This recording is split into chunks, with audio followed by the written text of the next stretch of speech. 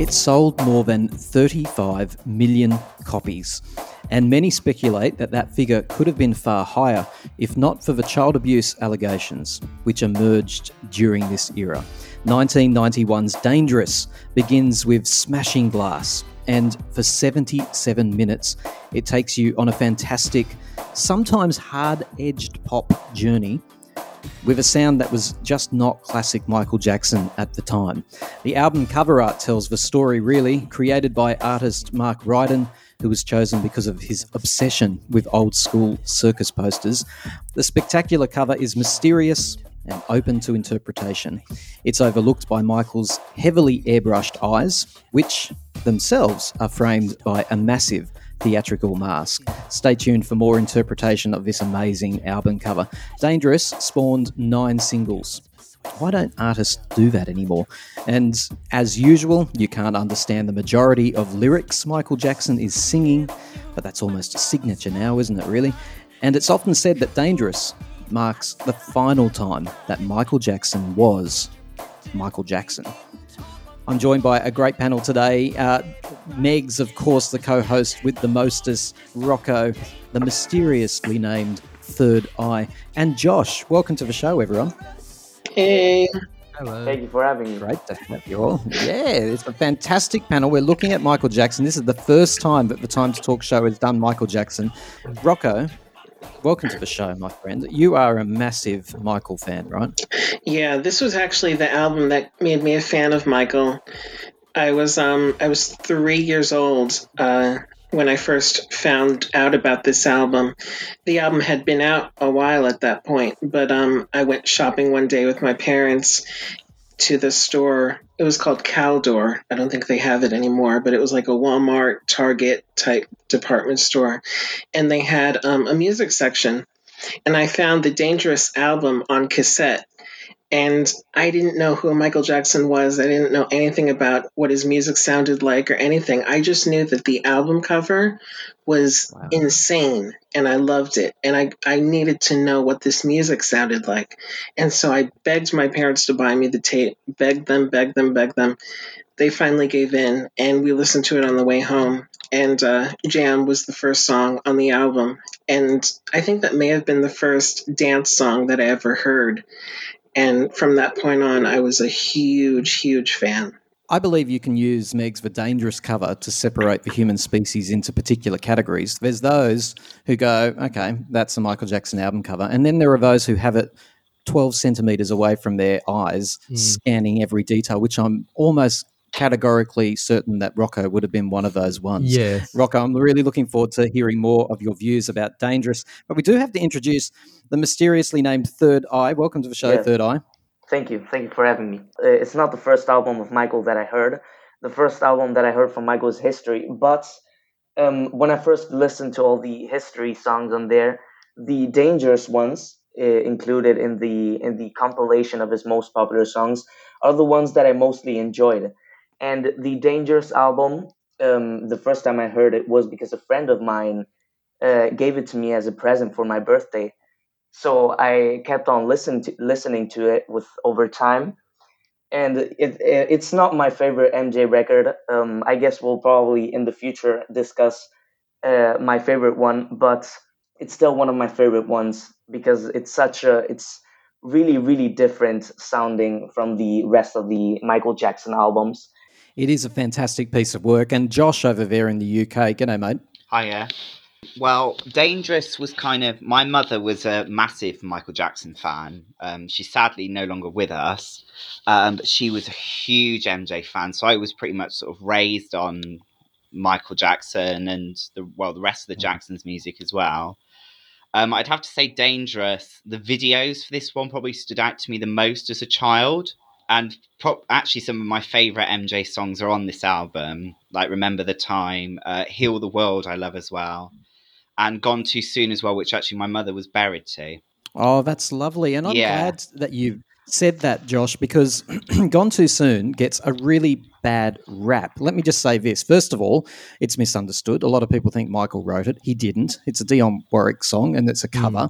He does it beautifully, but a lot of people say it doesn't sit particularly well in this album. But I understand why he has it on this album. It's beautiful, but a lot of people say it's too schmaltzy, it's too sweet, it's too sugary. But I love the lyrics, and I've heard lots of people criticize the lyrics and say cheese, cheese, cheese city. But for me, even when I first heard this album, I loved it. I need to explain to probably everyone on the panel something before we start, because I think everyone else is catastrophically younger than me. When this album came out, it was an unbelievable event. And there was, for people like me at least, and in the more broad community as well, such massive excitement. Everything was a launch. Everything was a launch, not just the album, but the black and white, obviously, which kicked it off. This was an event. I mean, in the United States, as I understand it, went to air in on a couple of different channels, and it was like massively tuned into. In Australia, the same thing. We tried to have it. I think we did in Australia have it simultaneously with the United States, even though the hour was quite late, but plenty of people stayed up for it. And then from that point forward, everything that was launched, every video clip that you guys have already referred to, were all events.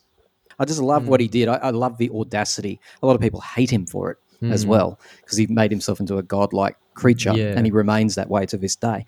But nonetheless, I really do miss those days where you'd go, oh, it's Tuesday and I'm at school, but on Saturday or Friday, Michael Jackson's releasing something, and you knew it wasn't just for you. You knew the whole world would be tuning in with you. Yeah, now the only substitute we have for that is social media, like wildfire, like something just spreading across and everyone sharing it and all that sort of stuff. Yeah. But it's not the same hype that you're describing, which I would have loved to feel. I remember that around the time that I became a fan, the home video, Dangerous, the short films, was out. And my mother actually worked at a video store at the time, and she bought me the video. And I remember seeing In the Closet on MTV or VH1 before, but that was the first time I saw like every single short film from the album. And I remember watching the montage at the beginning, the Brace Yourself montage with all the fans just going crazy over him. And I remember not really understanding that at such a young age. And even today, to this day, I don't understand it. But I remember singing and being able to sense how a big deal Michael Jackson was, and of course how talented he was. Rocco, would you like to give us a bit of background to this album? Yeah, so this album was originally going to be a greatest hits album. Epic, Michael Jackson's record label, Epic Records, wanted him to do an album called Decade. It was originally going to be called Decade 1979 to 1989, and it was going to be 2 CDs with some new material. And it was the last, Bad was the last album that he worked on with Quincy Jones. And that was a mutual decision because Michael wanted to start working with new people and do something different. And so he worked with Teddy Riley, who was very big in the New Jack Swing genre, which was combining hip hop with dance music. And this album, I believe, is one of the, if not the best-selling New Jack Swing albums of all time. I can't imagine doing a greatest hits, even though that's pretty standard for other artists, would have resonated with him particularly strongly because he always wanted to do something new. Yeah. Always wanted to create. Too early for that. And even with History, even though that ended up being a one-disc greatest hits, there was a whole new album attached to that as well. So even when he did do a greatest hits off his own steam, he made sure that it was an event as well and brand new. Yeah. I have actually witnessed that MJ in this album brings in new special elements that he hadn't. That's due to the new producers, right? But it's new special elements to his music that he hadn't used before, like beatbox sample beats. That's the first time we ever heard that. I think it's in "Can't Let Her Get Away." The beat is sample. It's a beatbox sample. He also brings in more frequent rock, as in Beat It. He had already used it, but this time it's more frequent, like in Black and White and Give In To Me, actually, and guitar solos, and also fast rapping by guest artists. For example, Heavy D is a rapper that appears in Jam, and there's also some guest appearances in In She Drives Me Wild, there's also rap in there.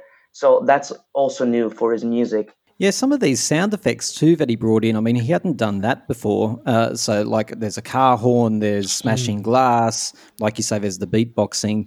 Yeah, he really incorporates stuff that he hadn't done before. This is easy for us to look back now and think this sounds like Michael Jackson, but at the time, I remember thinking this is totally different. The Quincy Jones effect wasn't there, you can tell, and it went on. If it wasn't for Thriller and Bad, people would look back on this album and it would be in our consciousness as one of the biggest albums of all time, which it is. But compared to the other two, I might have even outsold Bad by the end, but 32 million copies, 8 times platinum in the United States. And what we can never put into words is the impact on popular culture.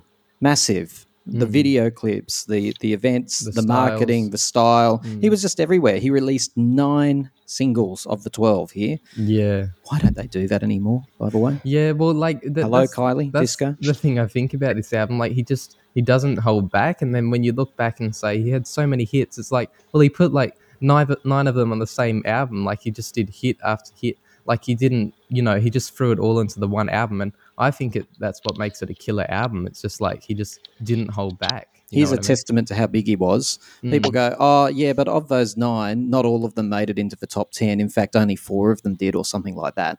It's like, excuse me, 4 out of any other artist? Yeah. Like, it's big whoop. It's massive. It's not easy. But because it's Michael Jackson, people expected every one of those to get into the top 10. Yeah. Wow. Well, and popular music was also going in a different direction. I remember in '92, I think, Nirvana's Nevermind album kicked Michael Jackson off the top of the charts in the United States.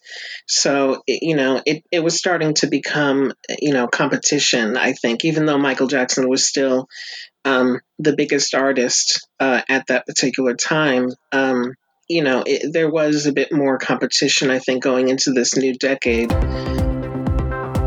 Sometimes amateurs know best, and a lack of professionalism is all you'll hear on the Time to Talk show. Join Tim and his panel of guests as they wade their way through a range of news, music, and pop culture treats. Time to Talk, the show hosted by amateurs for unprofessional listeners. Amateurs, is this the best that they could do? But, you got to hand it to him for trying to do something different and do something new. And also with the videos, or the short films rather, all the celebrity guest appearances he had like Michael Jordan in Jam, Naomi Campbell in The Closet, Eddie Murphy in Remember the Time, Macaulay Culkin in Black or White. It was such a great era. In the UK, it actually had 7 top 10 singles off it. Only, I think, Jam and Gone Too Soon didn't go to the top 10, and it actually in the UK had the most top 10 singles off any album for about, I think it held the record for about 20 years. I think Calvin Harris, or Ed Sheeran or somebody like that knocked him off it. But yeah, that's pretty amazing. Art. I think the cover art is a piece of art. I think it really is. The eyes used to creep me out a little bit as a young person, but it is incredible how they've done it. I think it's absolutely stunning. Josh, it took 6 months to create. Wow. Which probably doesn't surprise anybody. I know it's 6 months. Like, honestly, when you look, this is going to sound really geeky and boring for the majority of people listening. However, I often think about this. When this guy is drawing up this incredible piece of art, which was not heavily reliant on computer technology, there was a lot of just organic talent went into this. I keep thinking he must have had a lot of stress on him when they reduced the size of it to a CD or a cassette, as Rocco said he bought. I was imagining the album cover on cassette. Like, how does that work? So there's a lot of incredible work that would have went into just making sure that after the size was reduced, it was still something that was visually pleasing and that you could actually still explore. Had to be. So that's a bit of a geeky question that I'm asking. I wonder how the devil they did that. The cover was actually inspired by the Leave It Alone short film. Kind of Michael's plea for privacy almost, and kind of hiding behind all of these kind of facets of creative inspiration. If you look deep enough, you'll see Macaulay Culkin is in there. You'll see like little Michael Jackson from the Jackson 5. You see like a little drawing of him from like the Thriller period. I mean, you need to look at it on vinyl because I have the vinyl too. And when you really see it that big, I noticed things from that cover that I never knew was there before. I love some of the drafts that went into this that I don't think most people know about. This guy took to Michael Jackson about 3 or 4 drafts, and as Rocco points out, "Leave Me Alone" video clip was inspiration for a lot of those drafts. There was something about maybe Michael emerging from a skeleton or from the bowels of a dead corpse or something like that. There was all kinds of things, very much based on that circusy turn of a century theme. But on this, there's stuff. If you go and look at it, like there's a lot of numerology in this, things like that. I think there's a prism or two here, and standing on a palm at one point, there's a black child holding the skull of the Elephant Man. It's open to interpretation, is the point. You can look at it and go, I wonder what he was trying to say there. But I think the point is that Bubbles is on there too, Rocco, which is very exciting. Yeah, Bubbles, P.T. Barnum. There's also another story I heard where Mark Ryden said that Michael's team sent him songs from the album to listen to while he was creating the artwork so that he could have a cover that went with the music of the album. So I think that's important to note too. It wasn't just devoid or separated from the actual music. He was creating this with the music itself in mind as well. Okay, album cover aside, let's talk about the music here. Hey, Third Eye, what stands out for you in terms of the sound of Dangerous? Well, when it comes to the sound, as I already said, there's new elements in there, but I would like to focus a lot more on the story told in the songs and the lyrics. For example, Yeah. Why You Wanna Chirp on Me, we already talked about that track. It's, no, it's not the first song ever, but it's one of the first song ever where Michael Jackson complains about the media. Like, we already talked about the Leave Me Alone music video, but in this song he directly talks to the media, saying that there's more important things to focus on and talk about in the news articles rather than his life.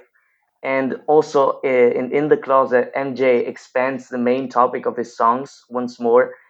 Like it's a step forward. He dares to talk about sex in the song for the first time.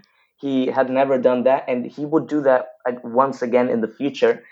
And there's actually many unreleased songs from this era, like Work That Body or She Got It, that had the same topic as In the Closet, like taking a step forward and talking about sexual stuff. And I'm glad this one made it through because the other ones didn't. Let's zoom in on In the Closet for a moment, because this was a really a brave song for Michael Jackson to do in some ways. Now, famously, Madonna wanted him to take this further. I think Madonna instinctively knew what Michael Jackson was trying to do here. He was being cheeky, really trying to own, one of the best things you can do when you're being criticized or when somebody's attacking you is to own the attack. That's what a lot of community groups have done that. The homosexual community has done that many times. Feminists have done that many times. You own particular words, all of that sort of stuff. I believe Michael Jackson was really clever here. He went, okay, if you want to keep speculating about my sexuality, I'm going to write a song called In the Closet. Madonna, being Madonna, wanted him to take that full breadth in the video clip, cross-dressing, all kinds of things, and he didn't want to go quite to that length. However, this song, first of all, I've got to say with the video clip, even though artistically it's fantastic, there is just no chemistry at all between him and poor old Naomi Campbell. Oh. There really isn't. There's no chemistry. And what was he trying to say in this song, do you think? Well, some people think he misread the meaning of In the Closet, like that he thought it meant like keep it private, but it actually means that you're gay and you haven't come out about it.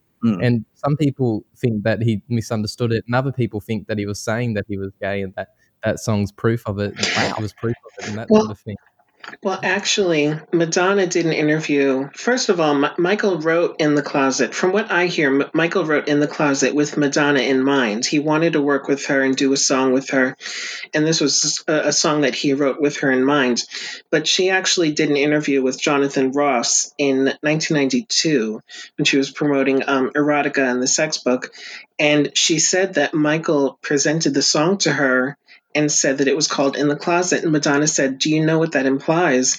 And she said that he said, "Yeah." And he kind of giggled a little bit. So he, I think, had an idea of what it meant. I think what Madonna said was that all he wanted was a provocative title with innuendo in the title, but that he didn't want the song to live up to that innuendo. And that's the direction that she wanted to take it to.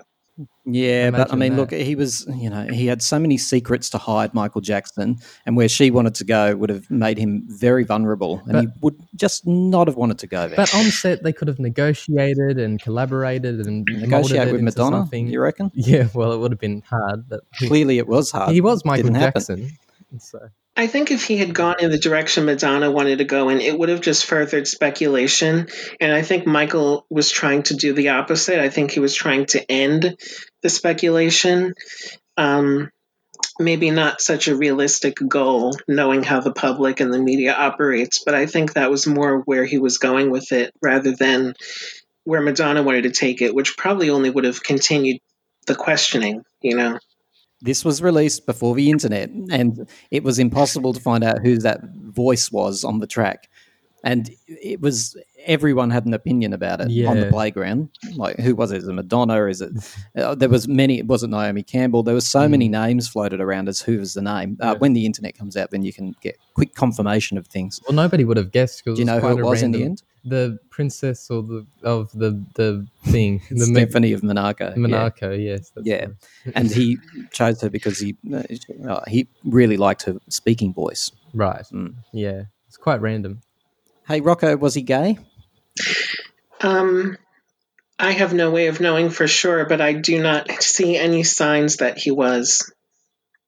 And I'm gay, so I think I could probably tell. My mum always Yeah, used to say he that he was married Lisa Marie Presley as a publicity stunt just to get people off the bat saying he was gay. My granny, I think it was when Thriller, my mother was a teenager when that came out. She was sort of like 18, 19.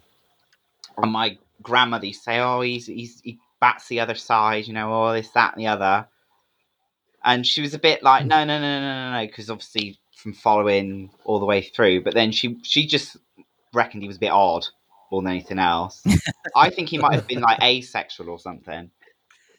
A lot of people speculate about this asexuality. There's no way. Anyway, look, No. I've got personal feelings which would be highly controversial about Michael's sexuality, but believe me, there was one there. Yeah, I don't think you can be asexual and have sort of the energy and vitality in his songs almost and the lyrics, obviously.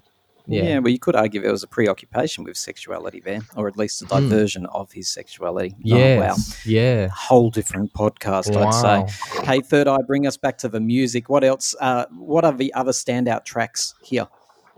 Actually, Who Is It is also a pretty outstanding track from the rest because he also goes really personal on this one.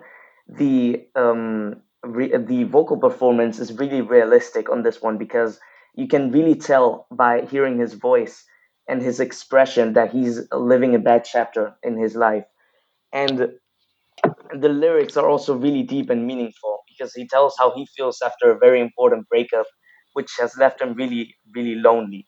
And added to the track, there's a mysterious beat that deconstructs at the end. Like it keeps losing loops until it has like two at the end. So yeah, that track is really outstanding from the rest. Yeah, I love Who Is It. I also love the beatboxing that he did on Oprah, which was so cool. I remember the cassette single that I had started with that portion of that performance from the show as like kind of an intro. And I don't know where it is. I don't have it anymore. But that's a great track. And I love the violins sort of in the bridge of the song. That's my favorite part of the whole record, the way they harmonize, and it brings it to such another level And the video is really great too. I don't know why he didn't release that video in America, but I'm going to take us back to Black or White. This was fascinating to me that he actually invested money Yeah. well before Black or White in morphing technology, Yeah. if you want to call it that, and obviously with the intention that it would be used in his video clip. I still think it stands up today as really, really special effect. To be Yes. honest, when I watch this, there's some in previous videos where you go, no, not so much. Amazing. And I love the fact that he's got all those different nationalities blending into each other Yeah, I think it's beautiful. with the purpose, I suppose, of showing us that we're all human beings. Yeah. Yeah. Yeah, we've all made of the same stuff, sort of thing. Yeah, we all look different, but there you go. That first single, though, Rocco. yeah, I love Black or White, and I love that video and that morphing technology. It was no one saw anything like it at the time, and it was such a beautiful, perfect way of illustrating the song's message. And I remember watching the video, the longer video, when there's like that the Panther version, and I remember watching it right before he breaks the car, before he does anything. He's just kind of dancing in the empty street, and I hadn't seen anyone dance like that before. And I remember turning to my mom saying, "What is he doing?" And she was like, "Well, he's dancing." And I thought, "Oh, okay." Like it was completely new to me. I think that was a great deal of controversy, actually, wasn't it? Yeah, and he actually added in the when it came out on home video, he added graffiti with like racist slurs and stuff on it just to kind of drive home the point that he was trying to make, because he always said that that was him expressing his anger at racism, which tied in with the what the video and the song were about. I really enjoy the message because the message is really important, and it's actually transmitted in a really intelligent way because it's a really catchy song. The guitar riff, I think it sticks to your head really easily.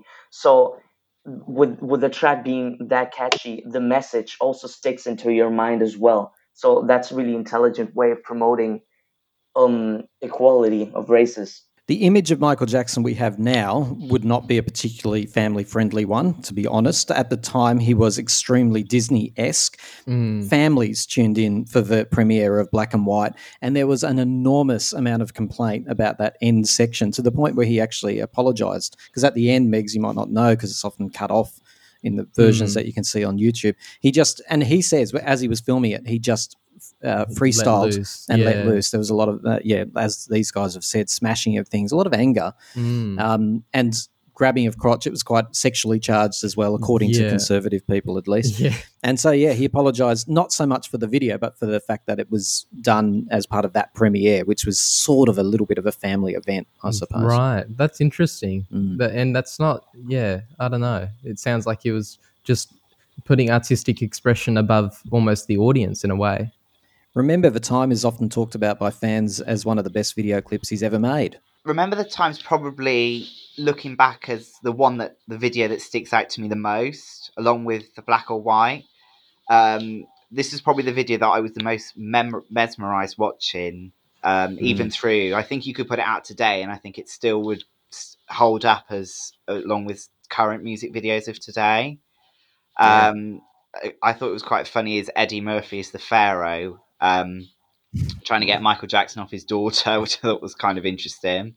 Oh, well, I watched it when I was little, and it captured my imagination, and I thought it was awesome and cool, and I probably played with my toys as Michael Jackson or something. I don't know. It just captured my imagination. Everything was much simpler back then. And he's dancing in formation, which any regular listeners will know. I think that needs to be brought back big time. Yeah, well, formation. Like massive formation with heaps of people in right. Egypt. Yes. Yeah. Outstanding choreography. Unbelievable. I mean, it's an understatement to say it's outstanding choreography. It's so good. Very, very incredible. And Aman, beautiful. One of the lines in there, some people speculate, is about Princess Diana, because they used to have late night phone calls. When we say late night, that's because of the time difference. People make a big fuss of that. For one of them, it was late night, but they talk for hours. And there's a line in there about staying on the phone from night till dawn. We stay on like that. Yeah, exactly. Yeah. I like that the fact that video clip has a sense of humor as well. All that lead up before Michael Jackson, all those poor old souls trying to entertain them. Taken to the lions. Yep, absolutely. I love it. And then I always I have to admit, I just find it very amusing that if that was a real thing, that story was real, and all of a sudden Michael Jackson was there, well, Yeah. it's very funny. Yeah. What are the underrated songs on this album that you listen to a lot that you think most people don't pay enough attention to? Well, for me, I like the ballads. I mean, I love this whole album, but for me, the ballads on this album are so beautiful. Tim, Can I you say- mentioned, yeah. Rocco, I've got to, before you go into that, the ballads are often the most criticised part of Dangerous because people see them as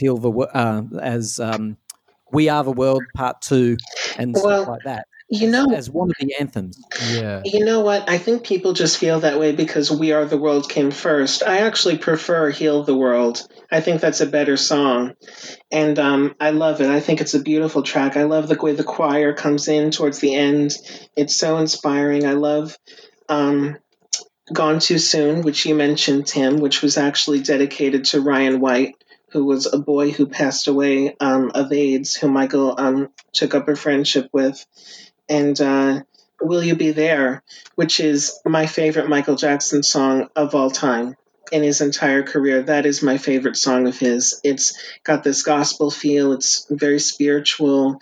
And again, the choir, which I believe is the same choir from Man in the Mirror, and also Madonna's Like a Prayer.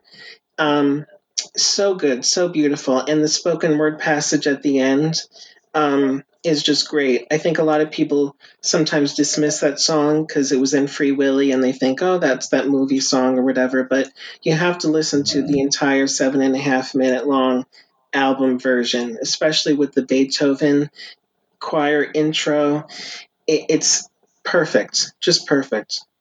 And I love that song too. And unfortunately, though, Michael Jackson was found guilty in a Roman court, apparently, of plagiarism against an Italian singer-songwriter for This track. And- Look, nearly every one of the tracks on Dangerous had a lawsuit against it. Yeah. And he even sang in one of the depositions to prove that he had written It Will Come to Me, which one it was. That was for Dangerous. Dangerous, that's what it was. Yeah. Yeah. I would have liked to see that. That just goes with the territory, I think. Yeah, of course. I've got to say, you either like songs like Will You Be There and Heal the World or you don't. And I feel sorry for people who can't like them because they're beautiful songs. Yeah. And that one, Will You Be There, is epic. It goes on and on. It doesn't try to wrap itself up in 3 minutes, that's for sure. And the lyrics are biblical. There's some theories that say that it's Michael talking to a love interest. There's some people saying that it's Michael talking to God. There's some people saying that it's Michael talking to his fans, kind of about his place as a famous person or an artist or whoever. I think it's sort of a combination of all three. Oh, and for me, there's no question in my mind, of course, that he's not actually talking to anyone. This is him yearning for help. He desperately wants somebody to understand him and help him. I don't think it's specifically to anyone. I think he's just talking about his own loneliness, actually.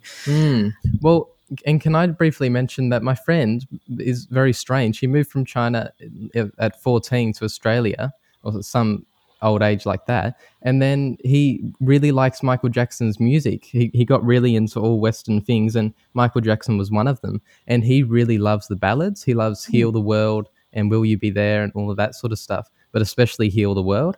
And it's always been funny to me, like he really latched onto those ones, and Michael's music speaking across cultures and across times.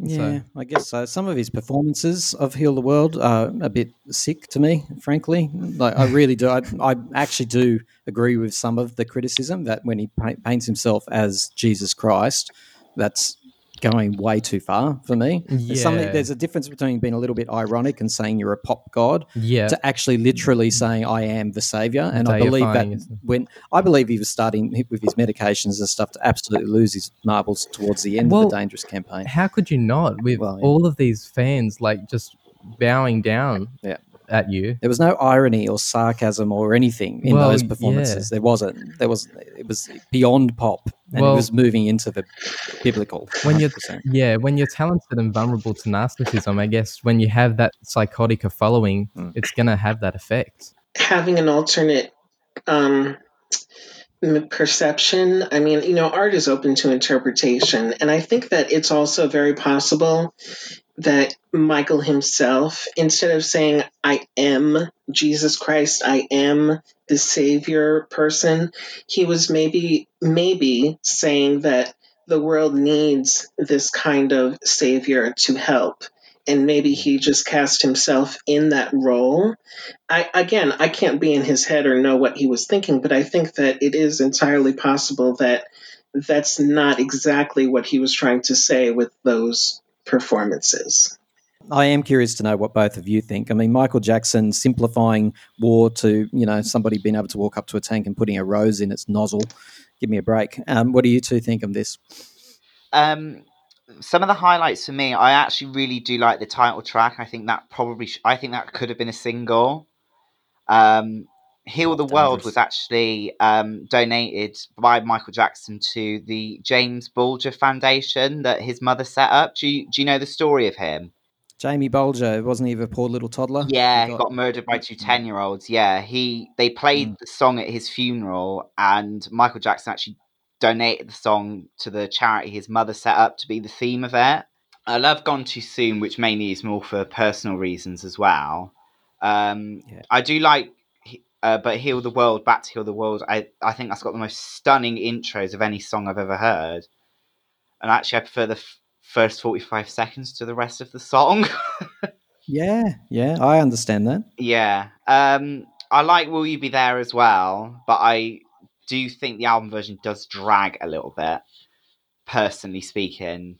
I think Jam was quite underrated as well. I think that could have been a bigger hit. Can I talk about my favorite track as well? Because we haven't talked about this one, and I also think it's really, really underrated.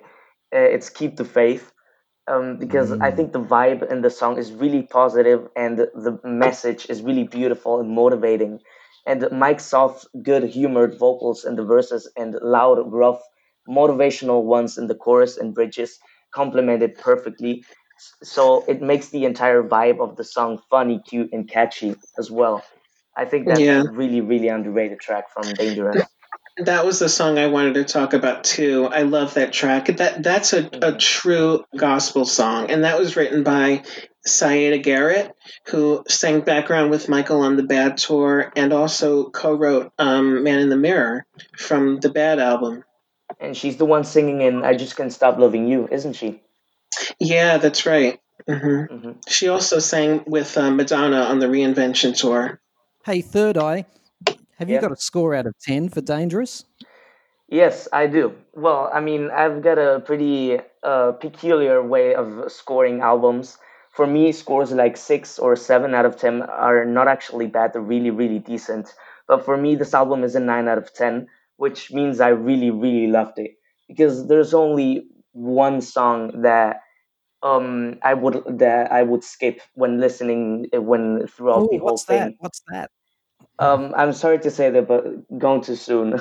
I'm sorry for the revelation, but it's the one track that I would skip because, in my opinion, in that track there's a lack of emotion.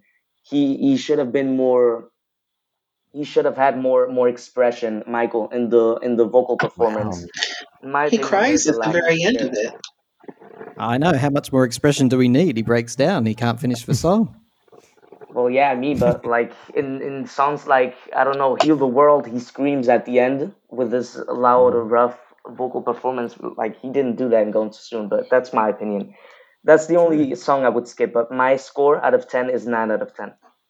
Pretty bloody good score, 9 out of 10 there. Josh, over in the UK? I'd probably give it an 8. I really do enjoy this album. I'd probably say it's probably my third favourite, actually, albums of his. I'd probably say Bad or Thriller'd probably take the top spot for me. It's sort of interchangeable, those two. But I do really like this one. It is a standout out of his discography, I think. Megs? Am I allowed to mention one more thing before I give my rating? It's your show. I just wanted to mention that we obviously know Bruno Mars is very influenced by Michael Jackson. Yeah, and lazy Bruno Mars, who made one great pop album, was given God's blessed bounty of pop talent audience. and then wastes it. Yeah, sorry. Go ahead. Well, there's a song that he did with Ed Sheeran for Ed Sheeran's collaboration album, I think in 2018, called Blow, which is like a really rock song that you don't like because it's so rocky. Yes. And I reckon like that song really reminds me of Give In To Me, which is the rock song on this album, like the really rock song on this. And I don't know, it just makes sense to me. I don't know many rock songs, so I can't really speak about it very well, but they sound very similar to me. And Bruno Mars adored Michael Jackson, so yeah. Yeah, no, it's an interesting comparison. And there's no doubt a lot of Bruno's work you can hear in Michael. Yes, and his dancing and all that. But I would give the album a 9 out of 10 as well. Yeah. Like, it's just crazy. Like, it's just wall to wall, isn't it? Rocco. I'm going to go one step further and give this a 10 out of 10. And I don't think I would do that with any of Michael's other albums. To me, this is his best album. I think that people like to look at Thriller and Bad and even Off the Wall just because they seem to get more attention and they were more commercially successful. I think that just because something was more successful doesn't mean that it was the best. And I think that this is, Thriller was a better album than Off the Wall. Bad was a better album than Thriller. And I think Dangerous was a better album than Bad. I think he kept improving. And I really feel like this was his artistic peak to me. And I love how varied the album is. The dance songs are incredibly infectious and just make you want to move. The ballads are beautiful. I love the rock influences he throws in there too. Getting Slash from Guns N' Roses to play, for instance, on Black or White and Give In To Me. The little bit of gospel he throws in there. I mean, it feels cohesive, even though they're all different styles and genres that he plays around with. I think this was the start of a kind of formula conceptually that he would follow with his subsequent albums. But I think he did it the best here. I don't think this album can be faulted. I really don't. There are songs on it that are not my favourite, and they're those rocky ones. But as someone who's objectively looking at as a piece of pop art, this is flawless. I mean, look, even the socially conscious material on here, which bothers me as his career progresses beyond Dangerous, is in check at this stage, at least. Like it's mentioned, but it's not getting ridiculous to the point of Earth Song or Have You Seen My Childhood, and these things that I don't think are particularly clever. I think they become much more blatant and just without any nuance from this point forward. In Dangerous, they're kept in check to an extent, and I just can't fault it. Dangerous is the perfect album. You have to be brave to take a mark off here. Well, some people would take a mark off for the momentum of it. Like some people say that it sort of does funky songs and then it does ballad songs and then funky and then ballad again. Like it doesn't have... Isn't that a good thing? Well, I don't know. It's not very cohesive in that way. Oh, golly. If Dangerous isn't cohesive, I don't know what is. Well, a lot of people make that criticism that it just sort of throws them all in random blots. You know what I mean? Like it wasn't planned out deliberately, like this is exactly the right order. They're all good songs, but the way that they're thrown in isn't necessarily perfect. You know what I mean? You make me mad. You make me so mad. Except for Gone Too Soon, I can't see anything that really doesn't flow here. He certainly proved himself that he could do it without Quincy Jones, which I think is what he was trying to prove, that he can just go off on his own and doesn't need the familiar producer and he can just make a work of art. Hey guys, it's been a pleasure talking to you, Josh, Rocco, and Mr. Mysterious Third Eye, and of course you, Megs, about the Dangerous album. I'm hoping that you guys will come on board with some more retro reviews of his other work, but starting with Dangerous has been a good spot. Hey Third Eye, have you had a good time? Yeah, I have had the time of my life, and I'm really forward of reviewing more albums with you in the future. I love the name too. It just feels that's very Michael Jackson-esque, isn't it? It feels like I'm being watched by something mysterious and heavenly. Yeah. And Josh, how are you going? It was great. It was nice to actually do an album that I was a bit more familiar with than the last time with Tony Peren's album. So it was nice to do an album that I was a bit and somebody that I actually knew. Poor Josh, starting with Tony Peren. Oh, at least you graduated quite quickly and got to Michael Jackson. Yeah. Couldn't talk and cheese. And Rocco, I'm checking in with you before you walk off into this world of ours. Are you doing all right? Yeah, I'm doing great. I had fun. This was an album that I was so excited to talk about. A big part of my growing up. So, yeah, it's been fun. Good on you guys. Thanks very much for helping us retro review Dangerous.